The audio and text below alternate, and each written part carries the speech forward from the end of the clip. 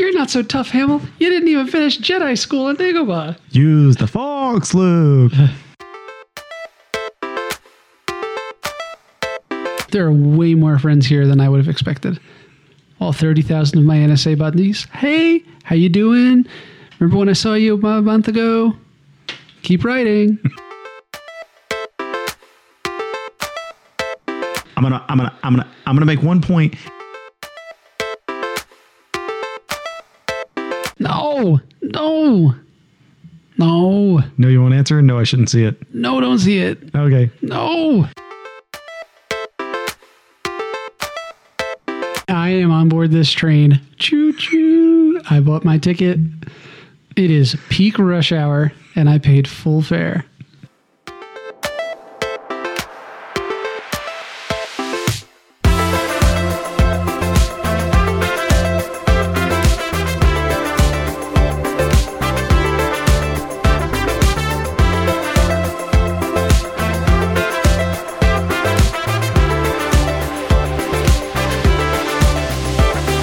Welcome to General Geekery. Specifically, It's a website. It's .com. I must admit, an arresting sight. We looked all right. we've talked about where we park for restaurants, things like that, where we park for going to grocery stores and that sort of thing. You know, we're not supposed to talk about religion. Religion and politics kill friendships, right? Okay, I'm going to start this. I'm going to preface this by saying I am terrible at responding to text messages. Mm-hmm. I am one of the world's worst at responding. Because here's what happens is I'm going to go ahead and defend myself before I go into this. I get a text message and I look at it and go, okay, that's something I need to take care of later. And then I just go on and I forget that I got it. Mm-hmm. Now, there's no excuse, and this is not a humble brag. There's no excuse in today's technology to not notice that you got a text message. I have a smartphone that just gave me a push notification. I have an iPad that's on the same wireless network, so I got it to my tablet. I have a smartwatch, which a lot of people have now, and it goes to my smartwatch. I literally am surrounded by things telling me, hey, this person's trying to get in touch with you.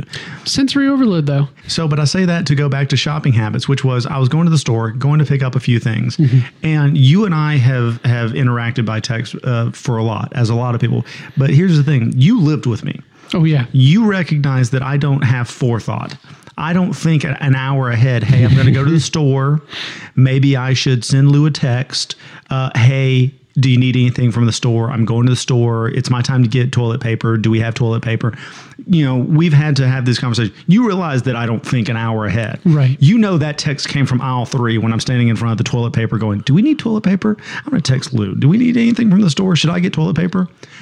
Which also means that you realize, and this is a big fault of mine, the amount of time that you have to respond to that text is exactly how long it takes for me to walk to the checkout and check out of that store. Yep. You are getting a text message from aisle 3. By the time I hit 7, I'm done. If it hasn't happened, you're not getting it.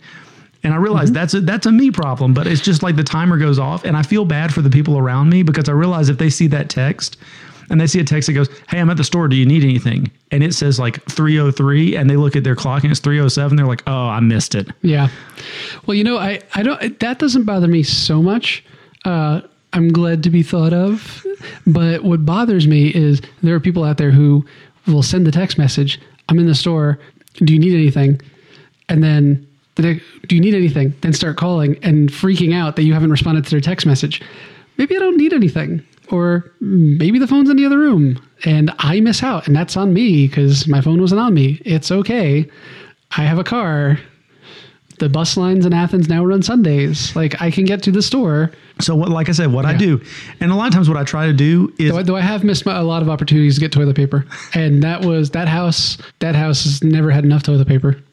Well, and what I've started to do in my version of pre-planning for it is when I get out of the car, the first thing I do is say, hey, going to the store. Because I'm not at the store. I'd be lying if I said going to the store when I'm on aisle 3. Right. That's kind of a lie. When I get out of the car, I go, hey, going to the store. And the next 30 seconds is me walking into the store. And then you have the amount of time that it takes for me to get whatever things I've determined I'm going to get before you send me a text message back. Or, you know what? Not getting it. Yeah, well, you know what? You're going to the store, not us. And you're generous enough to, do us a favor while you're there. I really feel like, if I get that, then it's incumbent upon me, if I want something, to get that information to you. You've offered that, you volunteered that you're at the store. Like, I don't go sending text, Hey, going to work. Hey, at work. Hey, out to lunch. Hey, in the shitter. You want me to steal a roll of toilet paper from the, employee bathroom? Would you? That'd be great. You don't want that for toilet paper. I was up in Clemson this weekend. Uh-huh. And so, yeah, there's like nothing there. There's a university, but yeah, whatever. And, it's not like there's a bunch of breweries or anything. There's like nothing of value. They do apparently more than one, but they do have this newer game store. All the games they have are faced like really well, very inefficient use of shelf space. What the guy basically said was, look, I order for people who want them. I have a few things that are hot, right now, but that's it. So if you want something, we'll order it. But, what you see is what you get on the shelves. I was like, okay, this is kind of a waste of space. If I wanted to order it, I'd go to Amazon, but whatever. Lots of miniature stuff. The entire half back is all miniature tables. So he's really big into the war games. Mm-hmm. But great place for it. So this place had like close to 10 tables. Massive dedication of space. All really cool. Had a lot of work done, a lot of details and all the models, but clearly somebody spent a lot of their time making these models. Yeah. Well, it has to be time intensive because they're very, very small. And you actually, like I said, I come back to the painting thing, but all of them are kind of grayscale when you buy them, right? Mm-hmm. So you sit down and you're like, all right, this army is going to be, royal cardinal red and gold or something. And so you sit here and you like paint each individual figure, correct? Yeah. And, even if you have a whole army of one specific, class or race or group or whatever, obviously the next unit in that same group is going to have a different livery, right? So you need to buy 2 sets of armies and paint them different colors, obviously. Oh, obviously. Right. So it could be something that really gets into it. And then you have to build all the terrain. You have to transport the terrain. It's a big deal, which is why it didn't surprise me that up front there's a full-size scale replica of General Grievous. Found out it was all custom built by someone.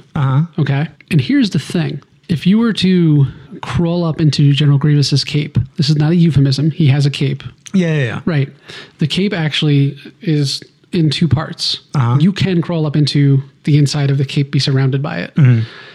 There are straps and levers. It's a fully functioning costume. Really? Yes.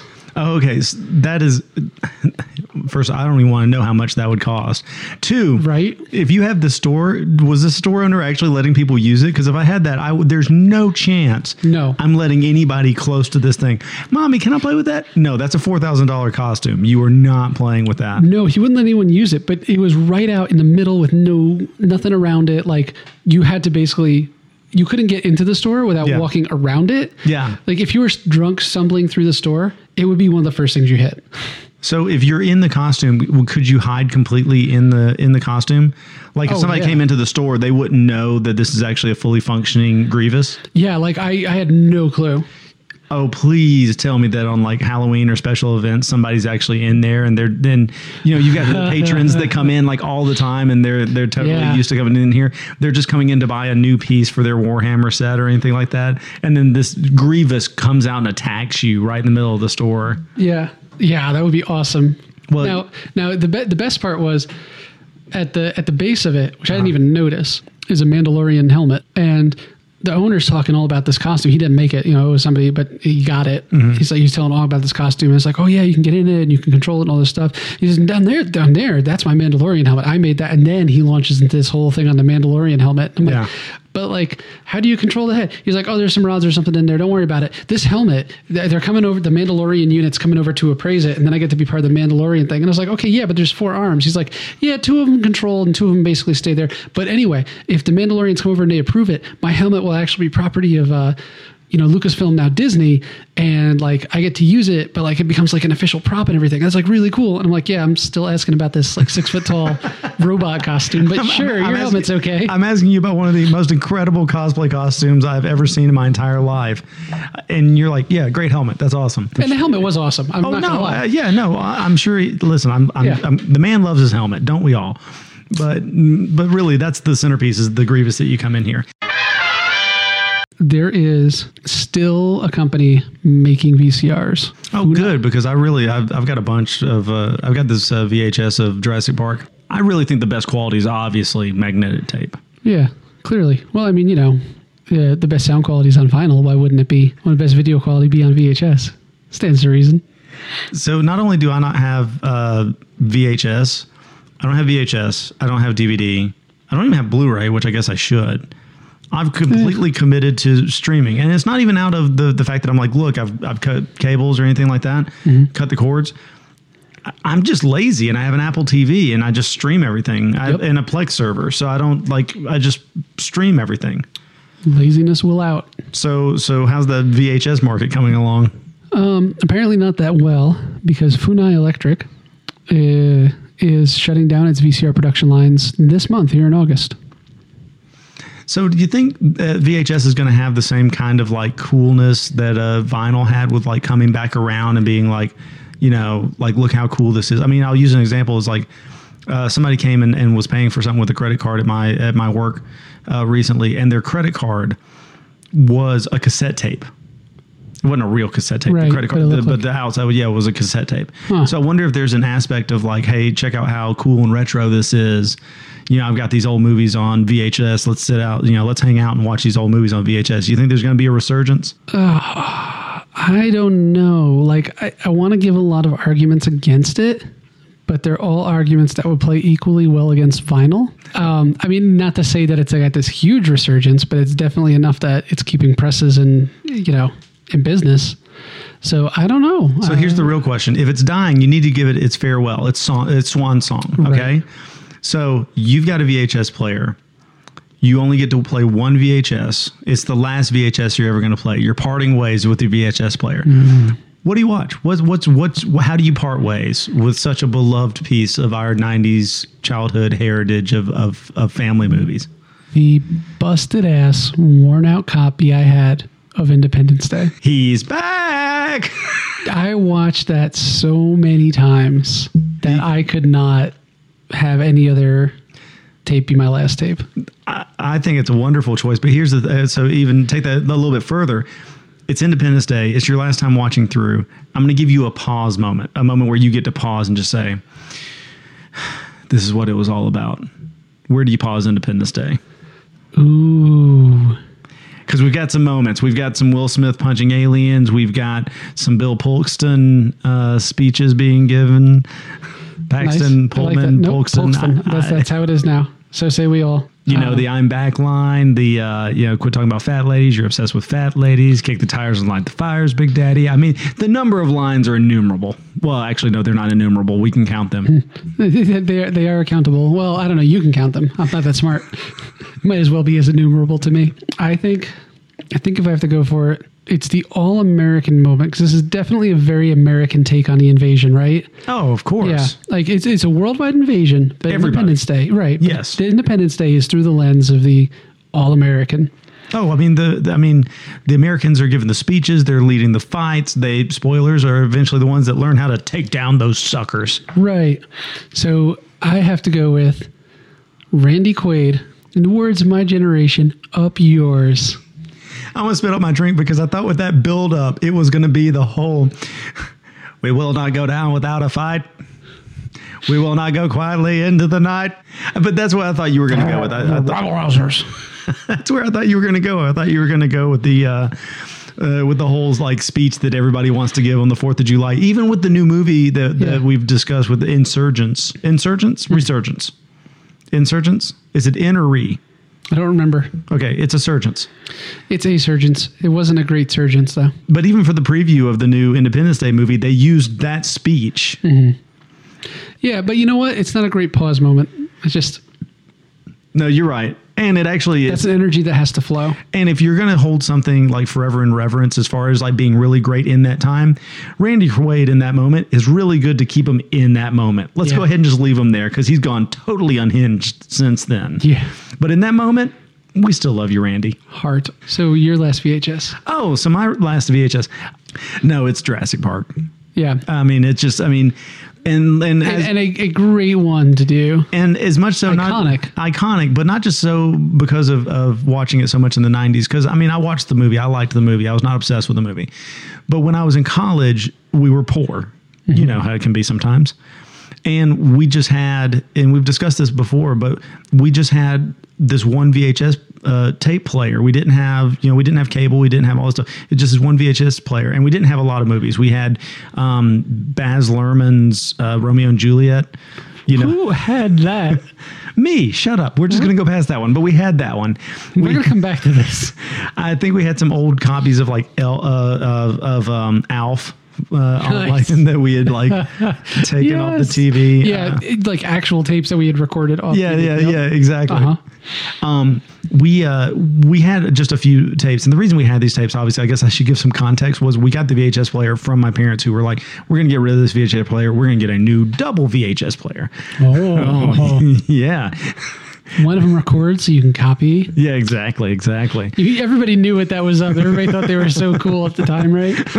Oh, you see, you play one movie, then you could go on to the second cassette of Titanic. You never have to take it out and go to the next one. Like, no, you're just copying that. Yeah, then you come home and you're like, all right, let me tell you what I heard about in college.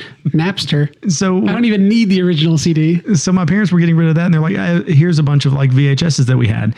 And, I had gone through Dumb and Dumber enough times. I didn't need to see that anymore. We had some things that were taped from TV and things like that. But Jurassic Park was just the one equalizer that most people knew it, liked it, was familiar with it. And my roommate was at the time as well. So what we did was we didn't really have any other entertainment. So just as you kind of keep the TV on in the background all the time, we just put Jurassic Park on. Now you're probably thinking, well, yeah, but then what happens when it ends? No, it's got an automatic rewind and playback. So, fancy VCR. Nice. We fancy. Before we got the 2 VCR, we were fancy with the 1 auto rewind VCR. Nice. We never had to be kind of rewind. It was there. So we just, I would say probably for a good week straight without break, we just played Jurassic Park 24 hours a day. It's funny we talk about the auto rewind VCR. At that conference I was at, there was a bar around the corner from my hotel. Every time anybody would go in there for, I don't know, the week we were there, across people, they had 6 TVs. 5 of them were sports. Most of it was surfing. The one TV on the far right, always, every time we walked in there, Star Wars Episode 7. Oh, nice. Yeah, it constantly played. It was always on. It was the Star Wars Episode 7 TV. And it wasn't like all of the series. We'd watch it. It would end. Didn't have to rewind because it was Blu-ray. Just restart it. Just autoplay right back to it. Autoplay right back to it. And it was, they weren't stepping through them. It was always Episode 7. Well, and I'm going to answer the second part of that question actually about The Force Awakens, because that's a great replayable movie about the moment that you freeze in your last run through of VHS. I can tell you in that movie, the moment that I would freeze in that one is the one shot. It's one continuous shot, so I feel okay saying that I would freeze it there. Coming into Maz Kanata's area when all the X-Wings are coming over the water flying low. And it's that one single shot of Poe Dameron. And he comes in, shoots a few people, does this big loop maneuver, comes back through, and Finn is standing there. That's one hell of a pilot. It's one continuous shot of Poe just being a complete badass. Yeah. And proving he really is the best pilot they have. So Poe and Finn, yeah, I think so. I think there's a spark there. I am on board this train. Choo choo! I bought my ticket. It is peak rush hour, and I paid full fare. And to be fair, to answer my question about Jurassic Park, there's a quick line. Everybody knows a lot of the big things that happen in Jurassic Park. Sure. There's a quick line I didn't even catch the first couple of times I watched it, and it didn't even become important to me until much longer after the movie is done. Ooh. And the line is this. They're walking in, the storm's approaching. Sam Jackson's talking about the storm that's coming. And then John Hammond comes in and goes, I knew I should have built in Orlando. Yeah. Yes. So now that you have the ride many years later in Orlando, I just think that to me is just the perfect little line in this movie, is that this big storm is coming. Connect those two pieces. There's this big storm coming, and somebody at Universal goes, well, they're probably going to make a ride out of this eventually. So let's write this line in there. It's like, I knew I should have built in Orlando. Speaking of Orlando, Disney, what's going on? At what park? At any of the parks. Like, Universal Studios. I'm sorry. What is Disney Hollywood Studios now? They renamed it again. Well, you don't have to look it up. No one knows what the name is going to be. Okay, When I went back in March, Disney, and for those that are not fully on board with all the things that's going on in Disney right now, we can tell you a little bit about the fact that just everything's changing that has not changed for years with Disney. But for one, Disney's MGM Studios, as it used to be known, that became Disney's Hollywood Studios. Right. They announced it slipped in a press conference, which happened to happen while I was there last March, as they go, when it is renamed, and then everybody else is like, when you're renaming the park, and they're like, oh yeah, no, pay no attention to the man behind the curtain. I'm the great and powerful Oz. So Disney Hollywood Studios is going to turn into something different. The whole thing is insane. It's like if you have a toddler with a life jacket in a pool and they're flailing around. You're like, you have a life jacket. It's okay. Just get yourself under control. I'm holding you. You're in a life jacket. Just swim. You're going to be okay. Because Disney's got like tremendous, bank. They have tremendous walls around a lot of their properties. Like they're not going to the Central Bank of Florida going, hey, listen, could we get a loan? Right. All they need to do is just pick a strategic direction, a good one, head towards it. They're going to be fine. And it just feels like they're that toddler floating around. I'm going to drown. You're not going to drown. Just fucking do something. Well, but here's the thing, though, is that you say pick a direction and go with it. And they kind of did with Disney's MGM Studios when they started off. They had a direction. It was watch film and movies be made here in Orlando. And was that not a great direction? It was a great direction until no one wanted to make movies there because it was too expensive to make them in Central Florida. So Universal and Disney's MGM Studios had the same problem of they're like, great, but we're not making movies here. We're not going to pretend to make movies here. It's too expensive to make movies here. We're going to go where it's cheap. So they went that's why they're making so many movies in Georgia right now. Georgia and I think Mississippi. Yeah. They're making all these movies in those places because those places are giving them huge tax cuts to do that. We have this huge growth in the industry. Yeah, when you start from zero, any growth is going to be huge. So they made this park to be like, watch it to be, exactly. But they made this park that's like, hey, watch movies get made. And now when they're not making movies, now they're like, and MGM backs out of their sponsorship. And it's like, well, now what are we supposed to do? So they did pick a direction and it failed, which is not something that happens with Disney often. But it's like, here's the direction we're going to go. And then it fails. And they're like, shit, now what do we do? Yeah, well, I agree. But what is their direction now? Star Wars. We're stuck on Hollywood. We're stuck on Hollywood Studios. I think this applies to pretty much all their parks except maybe Magic Kingdom. But what is their direction now? And it seems like some things are changing because as I started to kind of step on what you were saying, Star Wars seems to be the way they're going for Hollywood Studios because they're making Star Wars Land. So they're revamping all of that. They're taking their main properties and just exploiting the hell out of them, which of course they've always done. Which is and they're great at it. But before it was kind of like a quaint, like, okay, you really like Winnie the Pooh. Let's make a Winnie the Pooh ride. Oh, you really like Song of the South. I'm not sure why, but let's make Splash Mountain. Sure. And they kind of went with those things. But now they're like cutting down large parts of Hollywood Studios to make it into Star Wars Land and closing down some attractions that seem to be pretty popular, especially at other parks like Lights, Motor, Action, things like that. Yeah, half the park is closed down, and it looks like most of the work that's happening like right now is focused on Toy Story Land, not the Star Wars expansion. I agree with your messaging, but like everything I've seen like actually on the ground, which, I'm not there all the time, but as big nerds, we're there enough. And, people who are there, it seems like there's a lot of energy being poured into. I mean, maybe they're pouring it equally and they're just being more secretive about it.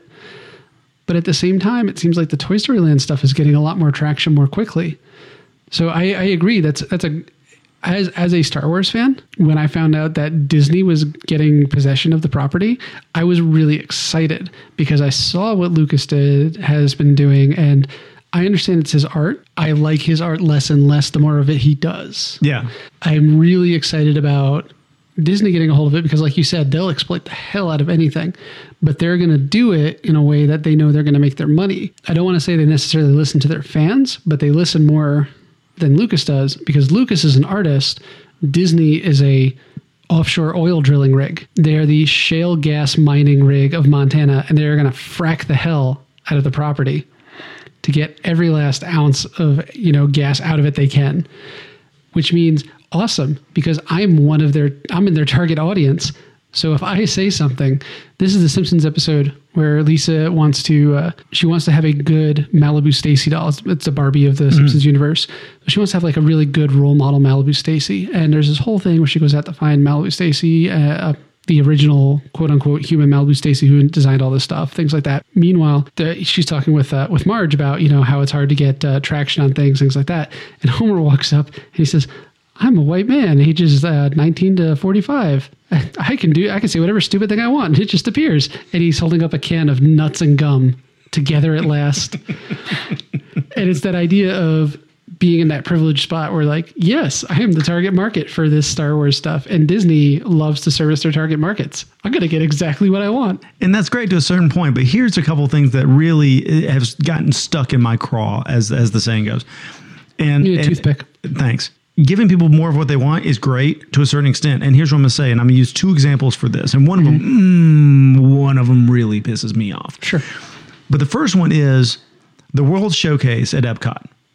Okay. Epcot is about education. It's about world this diversity. Cannot be the one that pisses you off. No, I'm not so mad about this one, but it's a good example of it, which is everything that happens in World Showcase is supposed to be some sort of realistic representation of that country, of some history of the country, or some art from the country. Here are people that make art from that country. Yep. Here's wine from that country. Here's beer from that country. Pretty much every country has a museum of some kind. Pretty much every museum, things like that.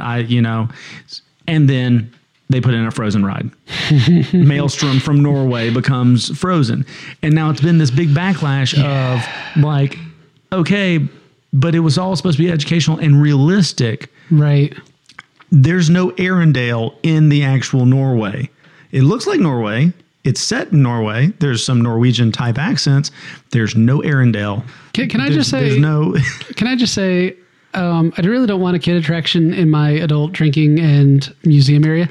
I know, right? Because one of my favorite things about it is I can just go grab a beer and then walk into a whole bunch of museums and bore the shit out of people. I can go with grown adults who will hate being around me. I don't want kids running around me and I have a kid, and I love my kid. But when I'm in the World Showcase and if I'm in my zone, I'm having a bunch of drinks. I'm walking through all the museums. I'm reading all the plaques. It's not often. There's usually drinking whatever days, but it's not like you can't just walk into your average museum with a beer in the U.S. and just enjoy it. Going around the world is one of my favorite things in the world. And here's what's so great about it is that we great live, restaurants. Well, and that's the thing. We live here in Athens. There are great restaurants. There's a ton of bars. Athens has the accolade of being the most bars per capita in a certain amount of space of anywhere in the United States. And we fight for that a lot. That distinction. I mean, it's not a one-time thing. You don't have to ask where's the bar. There's a street in Athens that you can walk down, and if you pick a door, it's better than 50% chance that it is a place of adult libations. That is true. So, but during the day, it's an accounting firm. Oh yeah, absolutely. Yeah, it's weird, but the bag stock is great. There at the World Showcase, you can get a Scotch flight in Great Britain, and then you can go get a margarita in Mexico. And you can have a lot of margaritas. And if you are so inclined, this is more so speaking of the Food and Wine Fest, but you can do this anytime. You can food and wine is so awesome. Food and wine's great because it's smaller portions, but anyway, the same thing. You can go get a wine in France. You can go get a beer in Germany. You can go get a sake in Japan. Where else could you go? They also have food, but you can see where my mind is. Yeah, is that you can go to these places. Where else can you have that experience? And like you say, also be able to take part in something educational. You get to learn a little bit something about the country that you don't know. And then lest we forget, when all of it's done, illuminations, the fireworks show at the end of the night that you can sit there and just really put, a perfect topper on your cake of a night. I got it. 4th of July, New York City. You do have to take Uber between the different districts. And there's no museums, but you're going to learn a lot just hanging out on the street, watching people do things. You're going to hit the different boroughs, and you're going to pay $500 in prime Uber. Yeah, which makes a day admission to Disney seem like a bargain. This is affordable now all of a sudden. Right. It's like, where else can I find this? I have this contrived example of where else you can find it. It's going to cost you way more. So we're talking about like the great mysteries of the world. What direction is Disney going in? How do you get out of a room with a locked door? How do you? Wait. I know this riddle. So there's a piano, a baseball bat, and I just know you swing three times and you strike out because. Yeah. There's a great scene in Sneakers. Did you ever watch that movie? No. Oh man. Can I spoil this one? Is it like Scanners? Can I spoil the scene? Sure. Spoil away. So, Robert Redford is the leader of this group of what you would consider today to be hackers. They're security experts. They break into places for a living. He's trying to get into an office. And this is like the movie came out like 91, 92. There's a digital lock on the door. So he's radioing into his team in the van outside. There's this digital lock and they're all freaking out. Robert Redford's trying to get through this door. It's got this, code pad lock on it. This is 91, 92. This movie came out, and he relays back to his people in the van outside. It's a digital lock. Oh, don't joke about that. Whatever. And Dan Aykroyd comes up. He's a conspiracy theory nut for the movie, and he says, "Oh, you know what? Hold on a second. I've got this bypass. I got this set of bypass instructions. I got it from my friend. He was over in Iraq, from the Gulf War, right? He's like, I got these instructions from my friend, over in Iraq. Of course, he was on the other side. and Robert Redford's sitting there at the door, as only he can do, and just, it's all emote, so it's not really something you could show. He's, and then he nods his head a little bit, tilts to the side, There's a little like hand motion, like trying to grok what this person is saying, right? Over a radio. Yeah. Well, give it a shot. And then he kicks the door open. It is amazing. It's kind of the Indiana Jones gun versus whip situation. It was a great moment. So that seems like a pretty good way to get out of a room. Yeah. So let's say you didn't want to get out of a room like through a destructive method. Okay. And let's also say you had a bunch of contrived scenarios you had to jump through. Okay. Before you could do that.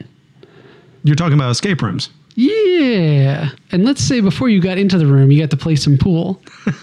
Okay. So we went to an escape room. Here's the thing. I've never been to an escape room before. And you guys asked if we wanted to go. And I was very, very nervous about doing this because here's why. First off, my only frame of reference is from watching TV shows like The Big Bang Theory or something like that. Right. But in my mind, the escape room would be almost impossible. Just this labyrinth of puzzles and situations that would take some sort of breadth of knowledge that I did not have. Yeah, it's a really intimidating concept, right? No, they put blindfolds on you, take you into this room, and they're like, all right, well, here's a walkie-talkie if you need clues and things like that. Here's my first mistake. I overestimated the game by so much. Yeah. Everybody else is doing kind of what they want you to. Here's a list of things. Here's kind of like a little puzzle. Let's figure out this puzzle. Ben is going through every cabinet, every like fake salt shaker, turning everything upside down, juggling the fruit. I'm not helping at all. I'm just tearing this room apart and probably making it harder because I'm throwing around clues from games that we're not playing. Meanwhile, I'm the one who's going around pointing at random things on the wall. Like, there's a splotch there. There's a puzzle here. There's something here. And then the person who's, keeping you in bounds radios in. Tell that guy who's pointing at random shit on the walls that's not a puzzle. That is not a puzzle. Tell him to stop. He just keeps yelling, going, look at this. Look at this. Ooh, shiny. That's me. That's me in an escape room. But the best part of the entire thing was we kind of started to get the feel of the games. Okay, we now need to do this, pay attention to this, not to this. And you start to realize, there's a lot of stuff in the room, but it's not one game or it's not one way to escape. They have it set up so there's multiple experiences per room. Right. So with a lot of the clues that you find, you're not necessarily supposed to find. Just play the game and you'll get through the clues that you're supposed to get through. So there's a big box next to the door that says keys. And it's got the same lock and chains that everything else has on it. And you're like, right, we got to unlock that thing. So we've got our final code. We've gone through everything that we need. We've derived the code. We've done it a couple of times. And every step, there's like 5 puzzles. Every step has a code to unlock the next padlock or whatever. And every time it's a padlock, it's a turn lock, it's things like that. We've got the final code and we're just standing here looking at this big box of keys and we're like, how the hell do we get this big box of keys? And we're on a timer. It's an hour-long timer. And we've gotten to this, and we've got, 10 or 12 or 15 minutes left. I mean, we have enough time. We're not pressed. But for longer than we should, we're just staring at this box like, how do we get in? And then all of a sudden, you just go, hey, well, there's a digital lock on that door. I believe I just walked over and pushed the buttons. So unlike Robert Redford kicking it in, you're like, you know that thing takes a code, right? I've been chastised for going off topic so many times. It's the shotgun approach, right? It's the man that's finally going to hit home. It's the man that points at things and go, is that a clue? And we're like, that's a light bulb. Yeah. And but it's on. It could be off, but it's on. Clearly, this is intentional. And then we walk out the door and she goes, wow, a lot of people just stand there for the last 15 minutes. Yeah, she's like, I had to run over here because I saw him walking over. And I was like, shit. Okay, so I just have to know this. You don't have to tell me any more than this. Just right now, Independence Day. Should I see it? Oh, no. Just give me a quick one. Should I see it? No. No, you won't answer? No, I shouldn't see it. No, don't see it. Okay. No. Let my memories of the franchise. It's like Matrix 2 and 3. They were some different franchise. It was a different movie. Just stop at Matrix 1. It was the only movie. It's like Star Wars episodes 1 through 3. There's a good movie in there. You are the chosen one. There can only be one movie cut out of all this bullshit.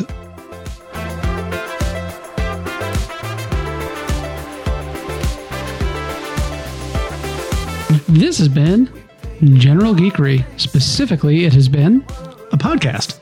I'm Ben. I'm Lou. Good night, and thanks for all the fish.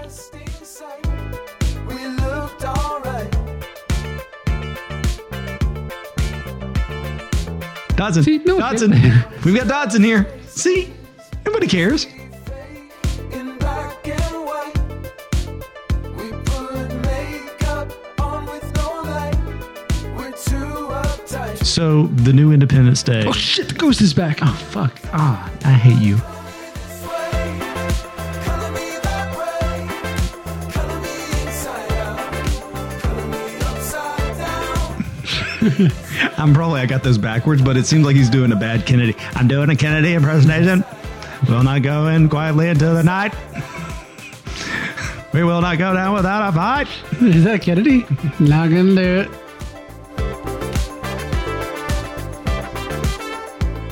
To show my true colors, I must first be exposed to the light. This has been General Geekery. Fuck, we didn't do an intro. No, we didn't. With all my might. I moved the card over to refined segments, so as long as you have internet, you should see it there now. As long as I have internet. Yeah.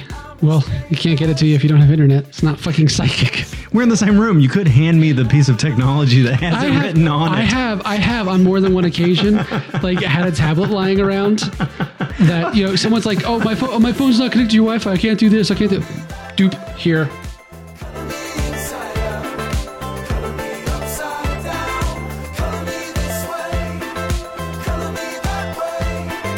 Color me inside out.